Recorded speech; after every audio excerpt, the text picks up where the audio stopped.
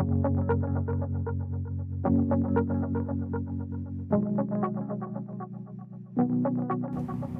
I'm Marguerite De Leon, and you're listening to Hear Here, the best of Rappler's opinion and investigative pieces on audio. Today I'll be reading LGBTQ People Left Behind After the Storm by Ryan Silverio.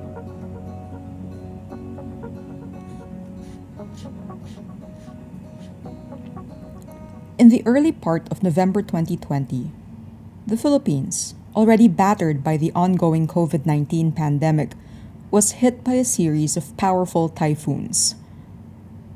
First was Super Typhoon Rolly, whose sustained winds of around 220 kilometers per hour brought devastation to eastern provinces.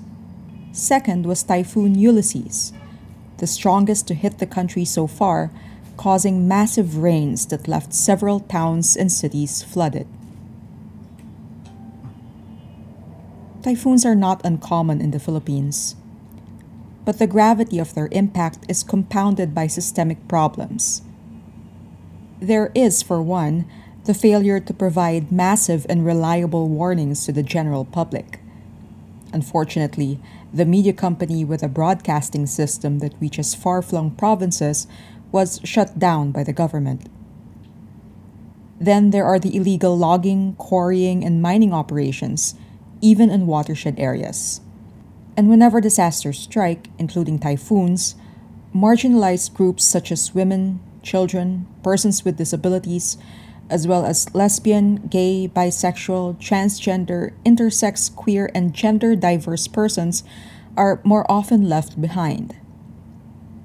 The exclusions specifically felt by LGBTQ persons are triggered by several factors, including varying levels of criminalization, legal and policy related discrimination, and marginalization within the family, communities, service delivery organizations, and other social institutions.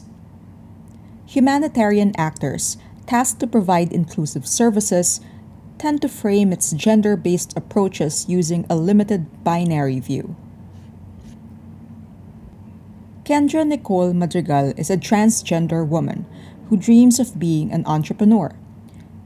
Facing difficulty in finding a stable job because of her gender identity, she decided to settle for working as a freelance hair and makeup stylist. Life is not easy for Kendra, even prior to the onslaught of the super typhoon. She recalled that finding clients while in the middle of the pandemic was due to sheer luck. On a good day, she would earn around 3,500 pesos from a single gig, yet this is not enough to sustain her family. As a freelancer, she works without security of tenure and with no access to social insurance or other benefits given to other workers. The floods happened at the height of the strong winds, recalls Kendra. My family and I were shocked by how the water rose so quickly. I was only able to save the clothes on my back. I wasn't able to bring anything else, not a single thing. Her immediate neighbors, located in a low-income area in San Mateo Rizal province, saw their houses submerged. After the flood subsided, Kendra and her family went back home to recover items that could be saved. The flood left knee-high mud inside their house. Sadly, Kendra's beauty tools, her makeup kits, hairbrushes, curlers, and blow dryers, were destroyed by dirt and mixed with garbage. The dreams I invested so much in were destroyed, she laments, and the tools I used to earn a living were washed out. A sheer sense of hope keeps her afloat. Whatever calamities or challenges come our way, she adds, we should always remember that we can get through them. Just keep fighting and keep God in mind. Kendra's story is not uncommon. Days after the storm, social media was flooded with narratives of LGBTQ folks' personal hardships. Different lives, different stories, all woven into the common narrative of being left behind. The government left them in the dark, without adequate warning about an imminent flood. With only limited relief goods provided by local officials and some NGOs, many were left to rebuild their lives and livelihood on their own. Some were lucky to have personal networks that provided them with immediate support. As Kendra pointed out, there were no LGBTQ groups that helped out, but there were individual gay and transgender friends who did. For years, LGBTQ activists from Asia and the Pacific have been advocating for SOGI inclusive and appropriate humanitarian responses.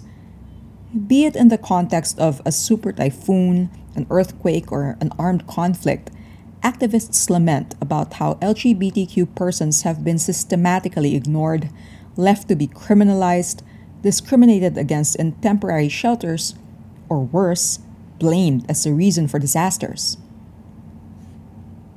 In a statement issued by LGBTQ activists back in 2018, there was a strong call for change in the humanitarian system.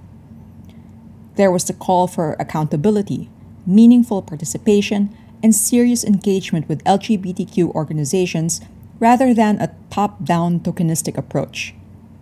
There was a push for intersectional responses, recognizing that, more often than not, marginalized persons and groups are those facing serious risks when emergency strikes. There was a clamor for equitable distribution of aid and other resources, ensuring that the LGBTQ are not left in the margins. Furthermore, there was a demand to address all forms of gender-based violence occurring during and even after disaster situations. All of these are just as important today. In the aftermath of the recent super typhoon, several local LGBTQ groups acted in solidarity, raising funds, distributing relief packages, and doing check-ins to address the mental health needs of their colleagues. Left behind by governments and international humanitarian actors, we have no choice but to support our own communities. Such is our immediate task, but we should go beyond it. There's still a long way to go before humanitarian actors, especially in the Philippines, take on a SOGI-inclusive disaster response. Demanding accountability is our first step.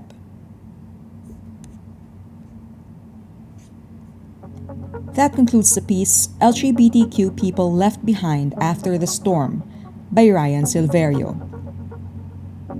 Ryan V. Silverio is the Regional Coordinator of ASEAN SOGI Caucus, a regional organization that advances the human rights of LGBTQ persons in the Southeast Asian region. Stay tuned for the next episode of Here Soon.